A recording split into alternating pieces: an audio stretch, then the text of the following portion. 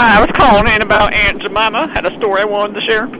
Okay. When I was a little boy, I'd go to school. They'd bully me at school. Pull my pants down. Everyone could see my underwear. They said I was no good at the math.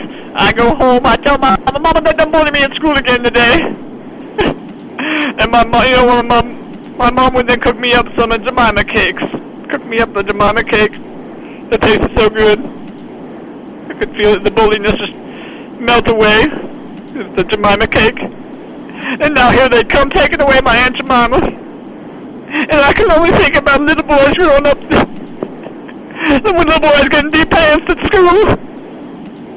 They can't come home and have Jemima no more. They can't come home to the sweet, gentle embrace of a Jemima cake. I gotta go.